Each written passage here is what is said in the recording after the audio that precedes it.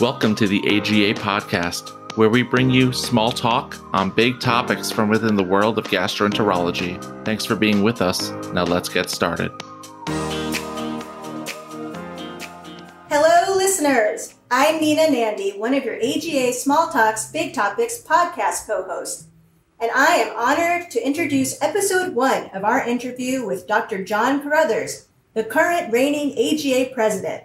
He is an extraordinary man of exceptional accomplishment. Dr. Carruthers has a long history of dedication and service to the AGA, an impressive academic career, and a strong commitment to mentorship. We are going to get personal today and talk about his leadership roles and important career advice for trainees. So without further ado, let's get into it. So, Dr. Carruthers, do you mind introducing yourself and telling us who you are, what your roles are, and what you're doing now with the AGA? Sure. Pleasure to be here today. My name is John Carruthers. I am a gastroenterologist for the last 20 years, believe it or not. I have been fortunate to be selected by the nominating committee to be on the governing board, and this year I'm president of the AGA. I'm currently located at the University of Michigan. I'm professor and chair of the Department of Internal Medicine there, and in 3 months I will be changing my location. Where are you going? I am going to become the Vice Chancellor for Health Sciences at University of California, San Diego. Congratulations. Well, thank you. And it's exciting and nervous at the same time. Big job, bigger than the job I have now, but hopefully I've prepared well for it. And we're so glad you made the announcement here. So everyone, you heard it here first. Oh, wonderful. Yes. Claiming the exclusive. I like it. Well, I did tell my wife first. Oh, and then, bummer. No, she deserves it. Yes. And then my boss also. Fair. Your other boss. Yeah. Yeah, my other boss. Yeah. All right. You heard.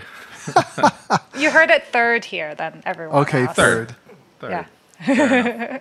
There is now a public announcement out there, so it's been circulating, and the response has been a little bit overwhelming. I think everyone's excited. That's really it. That's really amazing. I like how, but we still hear it here first because we recorded your voice saying it. Everywhere else it's just print, Beauty of a podcast. I would say 99% is exciting. There's a few that are not happy with me leaving, which makes me feel a little sad. And not because they're unhappy. There's a piece of me here, and there's a piece of me that'll stay here as well at Michigan. So, Dr. Carruthers, since you are the current AGA president, I was wondering if you could talk a little bit about your involvement with AGA and what you do. Sure. I've been a member of the AGA since 1993. I don't know if you guys were born yet. Maybe so. I'm just That's teasing. very nice, but inaccurate. Very kind. I was pre-born. No, I'm joking. I'm joking. Born. I like that. I joined as a fellow. I started my fellowship in 1992, joined in 1993 when I did a 3-year fellowship. GI was only mandated to be 2 years back then. I was on the research track of my fellowship, and my mentor said, you need to join the AGA because you're going to be doing research and you're probably going to be submitting some things down the line. I didn't submit anything that first year. After joining the AGA and starting getting gastroenterology, because back then there was only one AGA journal, there's now 5. Probably around 1996, so I was a young faculty member and joined my first committee. At the time, it was called the Underrepresented Minorities Committee. And I spent, I think, 3 or 4 years on that committee. I actually rejoined it several years later before I switched to the Diversity Committee. Since then, I've been heavily involved in multiple committees. The AGA Council, I was vice chair and chair. I was a co-director of the postgraduate course. I was on a committee on trainees and young GIs. I was a committee member on the research policy. I was twice on the nominating committee that helped select the future president. Senior associate editor for gastroenterology. I'm probably forgetting a few stuff, and then involved with some of the more current programs like the Investing in the Future program and the Future Leaders program, the Finance and Operations Committee, the Forward program. I think the better question to ask is what have you not done, right? Well, no, there's a lot I haven't done, but I think that involvement in the committees got me much more entrenched into the AGA, and eventually a couple times let me put my name in for possible run on the governing board and the presidency. And so I think it was the second time that I got in. So usually these things don't happen on the first try anyway. But I am having so much fun. The AGA has been with me for my entire GI career. It's really the voice of the science and practice of gastroenterology. And it's very interesting being president now of the organization with all the things. Just this month, this September, I've had 3 AGA trips. I'm kind of jealous of my predecessors like Dr. Nandomi because the last 3 presidents were Zoom presidents. And they didn't have as many trips, but they got me running around this year, which is good and bad, but important for the organization. Get your Sky Miles, right? I get my Sky Miles. I am curious, besides being president, we'll take that off the table for a second. Do you have a favorite committee or role that you had over those years? On the AGA? Yeah, on the AGA. I mean, now, of every committee that you were on. Wow. They're all a little different. I liked some of the stuff with the research committee because you review and interview. So I assume they still do this. We would review applications for grants like the Research Scholar Awards, and then we interview them. I mean, in person. That's a different process than now. So I don't know if they continue that or not, but we would wean it down for so many applicants, and then they'd be invited for an interview, and they'd have to do a presentation, kind of like a chalk talk, but only for about 5 or 10 minutes. So that was kind of fun, and I've used that for many other things I do as a chair, chalk talks for some of our young people across the department for some of the awards we have. So I did like that. The nominating committee is very interesting because that's an interesting process where the past president chairs that committee. So I think next year, I chair it.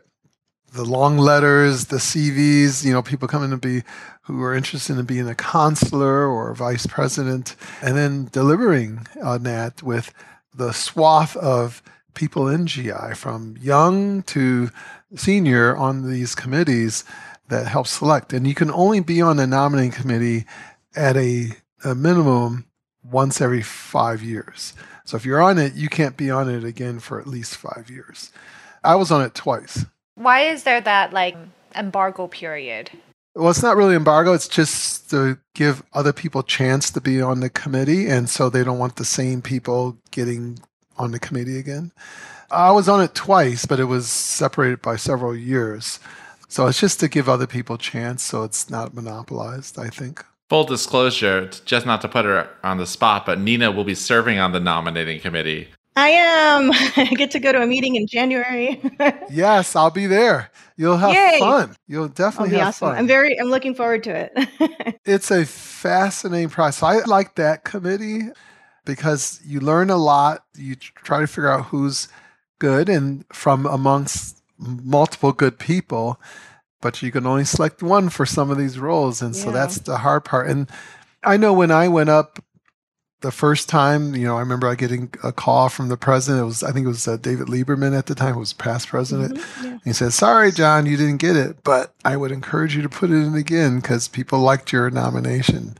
And then I went in like a year or two later, and then I got on the board. So only one person can get it. So there's some great people trying to get the positions. And we need really good people, by the way. Maybe speaking of which, now as the president, I actually love the newsletters that you send.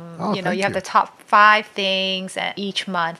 Maybe as an overarching goal, just for our listeners, what are the sets of priorities that you would like to address during your presidency this year? So the big things, some of them are continuing from previous president. You only get to be president 1 year. That's the structure of our organization. So it's not like a company where you could be president for multiple years, or a president of a university who might be in there for 10 or 15 years. You're president 1 year. So you have to work with the other people on the governing board sometimes to continue things as well as maybe start new initiatives because it's I think it's kind of hard to finish things in 1 year. So I'll tell you a couple of things that we're continuing and a couple of things that hopefully we'll initiate.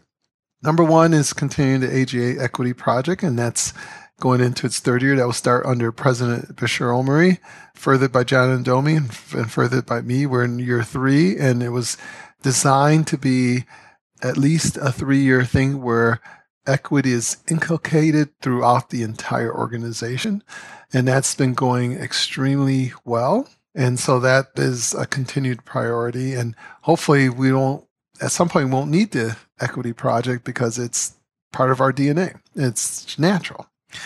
Another thing that was more started with John Ndomi's year was the push for removing some barriers for colon cancer screening. And my whole professional career has been worked in colon cancer. So John started a group to find the screening continuum that we kind of all knew, but no one's ever put it on paper. And that white paper came out, I believe, in May or June this past year. And then we've been pushing that publicly, as well as pushing to remove some of the barriers. So under John's leadership, he got one of the rules changed for private insurers to reduce the copay. And I started literally in June. By middle of June, I was on a Zoom with the CMS administrator. And by July, they changed their mind. And CMS agreed that having a positive non-invasive test was not the completed test until a colonoscopy was done.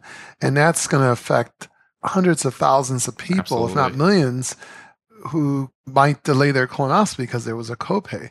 And so that's CMS. So that is the standard bearer across our land. And so that was a huge victory.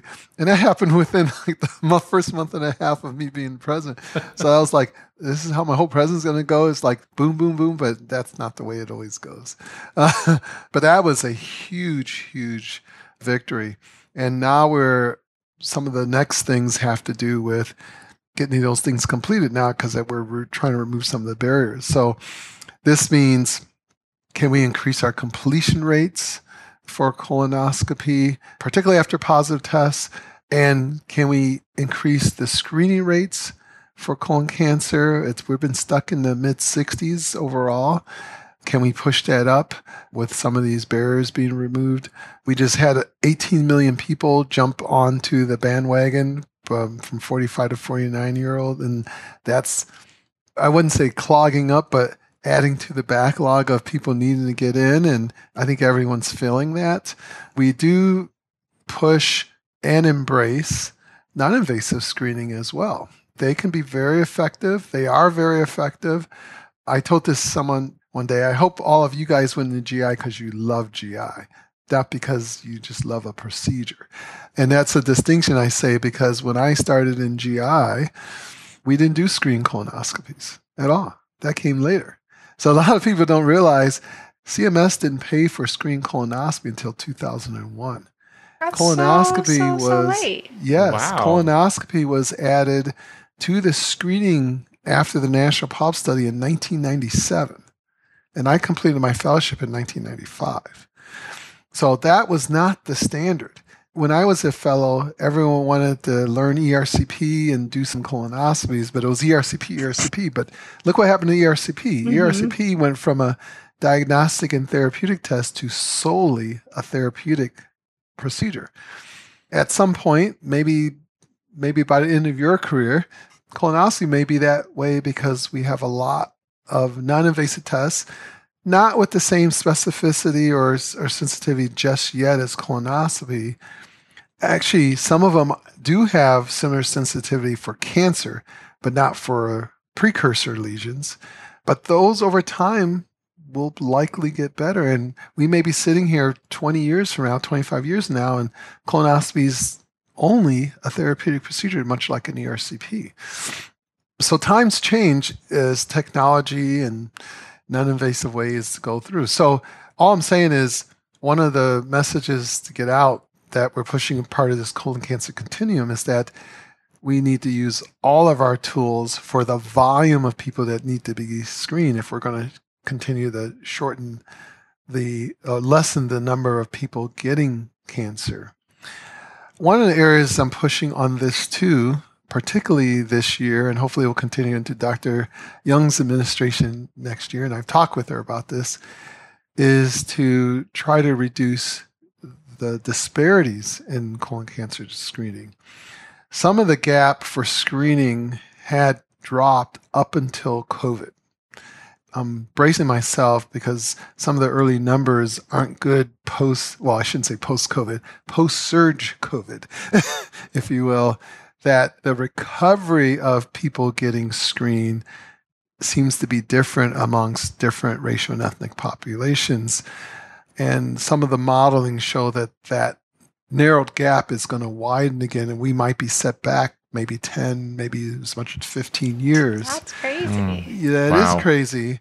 And so I'm worried about that. And so we have to get the message out. And then again, this is another important thing, is that we have to use all of our tools at our disposal to get people screened. And it's going to be different for someone living in rural Appalachia or in the middle of urban Chicago versus someone who lives in suburban New York. The tools are going to be slightly different. The access might be slightly different. One of the big things that I'm going to be pushing is the idea of navigation. Now, no one pays for it, but there's great studies that have been published both on colonoscopy and with non-invasive tests, the most recent by Chaik Debani in June of this year, showing that you can eliminate disparities by doing navigated either colonoscopy or non-invasive test screening, but we don't do that universally yet. And no one pays for navigation, at least not that I know of right now. And navigation, there's different levels of it. I mean, you can take someone's hand and walk them through the whole process. It could be by the phone or text, so there's different levels of it. But can that be pushed? And that's probably going to take a few years, but can that be pushed through advocacy and coverage to help eliminate disparities? Because the studies show with navigated screening, non-invasive or invasive, that you can eliminate the disparities. With this navigation, does it have to be target audience specific? Like, you know what I mean? Is it a navigator for everybody, all comers, or is it like a navigator for a specific population to help that population? The latter. So the idea would be that the definition of what's equitable is different for each person. I remember it was someone had a thing about the ladder over the fence and the short person, a tall person. So tall person doesn't need a ladder. The short person does. They need a ladder. And so you have to give them that boost so they can get the same eye level over the fence to see the ball game or whatever. The same thing as that what navigation would do. It would have to be a targeted. So could that be tied to someone's income? Could it be tied to someone's, they're on Medicaid versus something else? I mean, that would have to be worked out. But yeah, it would. I mean, someone wealthy who's going to get it done anyway is not. Why waste the money on that person when they're going to get it done already? I mean, you could have it available, but I think it's going to have to be targeted. Yes.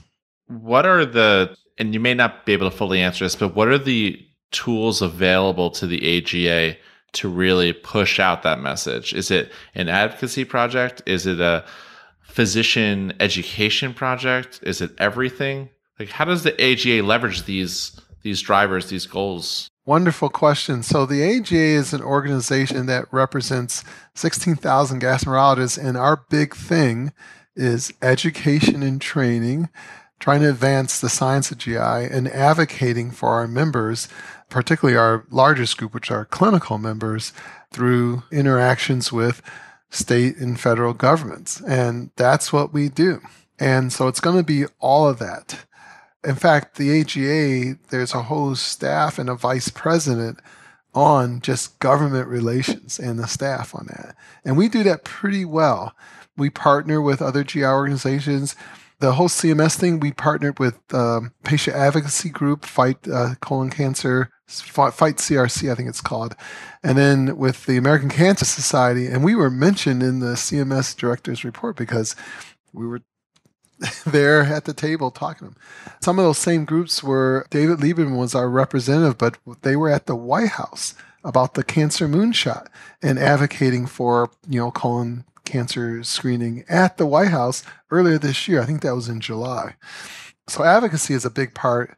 The education, well, most of our members want to get paid a reasonable amount for the work they do and take care of patients, and they really want to do that. And so we advocate for hopefully adequate pay rates for our members through the RUC, which is the RVU Utilization Committee. And we have some connections with some members on that. We have connections with everything from the FDA, CMS, through our government relations. This is a big piece. The education training is going to also be good because making that very familiar and using the power of our 16,000 members to write letters to Congress or make statements with their local congresswoman or congressman for some of the things for pushing this is going to be key. I was just at a meeting yesterday with Dr. Nadomi, two of the vice presidents, with the makers of Cologuard, and I'm not a stockholder or anything, so full disclosure, I don't own anything. Disclosure acknowledged. Yes, but they have supported some of the AGA programs through financial contribution, as do many other industry partners. Obviously, they deal with non-invasive screening, and we're trying to leverage even industry in pushing some of this as well. So this is a multifaceted idea. The interesting thing is some of those industry partners are wedded. They really want to see a reduction of the non-use of non-invasive as well as colonoscopy tests. And I think many of our members do too. So how to get that fully completed is going to be a key push that we're doing this year. And I hope some of my successors continue that as well. Last thing I'll say is that a lot of that's on colon cancer, but I know that pretty well, and I'm sure all you know that too as well. We also just hit the 125th anniversary of the AGA. That's incredible. Yeah, it's a really old person. But it always needs young invigoration. So can we honor some of the things that have developed over the last 125 years, from acknowledging Beaumont and Alexis St. Martin, who was the unfortunate guy who developed the fistula. But this was in an era of not well-informed consent and all this other stuff. But we learned a lot from back then, all the way to physiologic discoveries. I remember a 1934 paper from Hugh R. Butt. That was his real name. Perfect name. Perfect. He was a professor at Mayo Clinic, very smart guy, who, showing how bile is important for fat-soluble vitamin absorption. It's physiologic, all the way to 1957, where the first demonstration of the flexible endoscope was done, etc. Now we're in an era of liver transplant and immunosuppressives and advanced imaging and artificial intelligence and better understanding of Crohn's disease, although we're still not quite there, but we understand a lot of the drivers behind it, figuring out the microbiome. I mean, we're doing a lot of stuff in GI, and so times have changed, and people like you on this podcast are the key for its future. And, maybe in 15, 20 years, you'll be on this microphone and you'll be saying, oh yeah, we do this, and we do gene editing of cancers, and we do this, and it's like, okay, that's not possible today, but it might be possible in 15 or 20 years. But you guys will be at the forefront, and you'll be delivering it to the patients, and that's awesome. Yeah, that's totally awesome. Speaking of which, actually, I'm curious, it kind of merges your last two comments about colon cancer screening and innovation. I remember hearing about the blood test. Maybe it's like septanine methylation. How far are we? Where are we now with that? There's probably about, I'm going to guess, 50 attempts at blood tests right now. Of course, you got to do the studies. You got to look at the sensitivity and specificity. Methylated Sept9 is FDA approved, but it has a lot of false positives. And so I'm not the biggest recommender of it. I think we have FIT is way better and way more cost effective, but at some point we will get the blood test. There are a number of companies and I'll say academics that are examining a variety of different markers or mix of different types of markers, anything from metabolomic to protein, to DNA, to RNA, you name it. People are examining this. I've seen multiple abstracts at DDW. There's also additional stool markers. Some of them are very good already. And, we test for hemoglobin and FIT. The Cologuard product is FIT plus DNA and methylated and genetic markers. There's going to be a Cologuard 2.0 with additional markers in which they're trying to get up the sensitivity for detecting the polyps. I've heard of probably about 10 or 15 tests based on microbiome analysis from the stool that might predict cancer, but I haven't seen any big studies just yet, but I know people are working on that. We're going to probably have, and the wonderful thing about the GI tract is we have access to it very easily. You guys access it every day. We ingest on one end and we put something out the other. So we have access to what's going in and what's coming out. It's a natural orifice. And that could be complemented by perhaps whatever leaks in the blood. I think the future will improve on those. Maybe it's one or the other or combination of the two. As I said in my comment earlier, we might be sitting here 15 or 20 years later and you draw a little blood, get a little stool, and you're 99% sensitive for colon cancer, and maybe you're 85% sensitive for a polyp, whatever markers that is, and you're not going to get a diagnostic colonoscopy because they're negative. So the day of the diagnostic or plain screening colonoscopy might be going away unless one of those or combination of tests are positive. There's a risk, there's a high chance you may have an adenoma, or there's a high risk you have cancer. You're going to get a colonoscopy.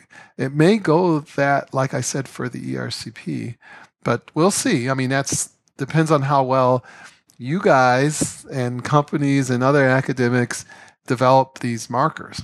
It's funny because I almost think like you said, if that changes, and I almost say that's our bread and butter right now, screening, Yes. colonoscopies, colon cancer, age of screening goes earlier. Like we were talking about, like a lot of, what did you say, 18 million people? 18 million people between Yeah. 45, 49. So I don't think colonoscopy is dead. I think there's going to be more. So, you got to remember when you do a screening colonoscopy, there's 3.64 RVUs. I forgot what it is. But if you do a polypectomy, it's 3.9 RVUs or whatever.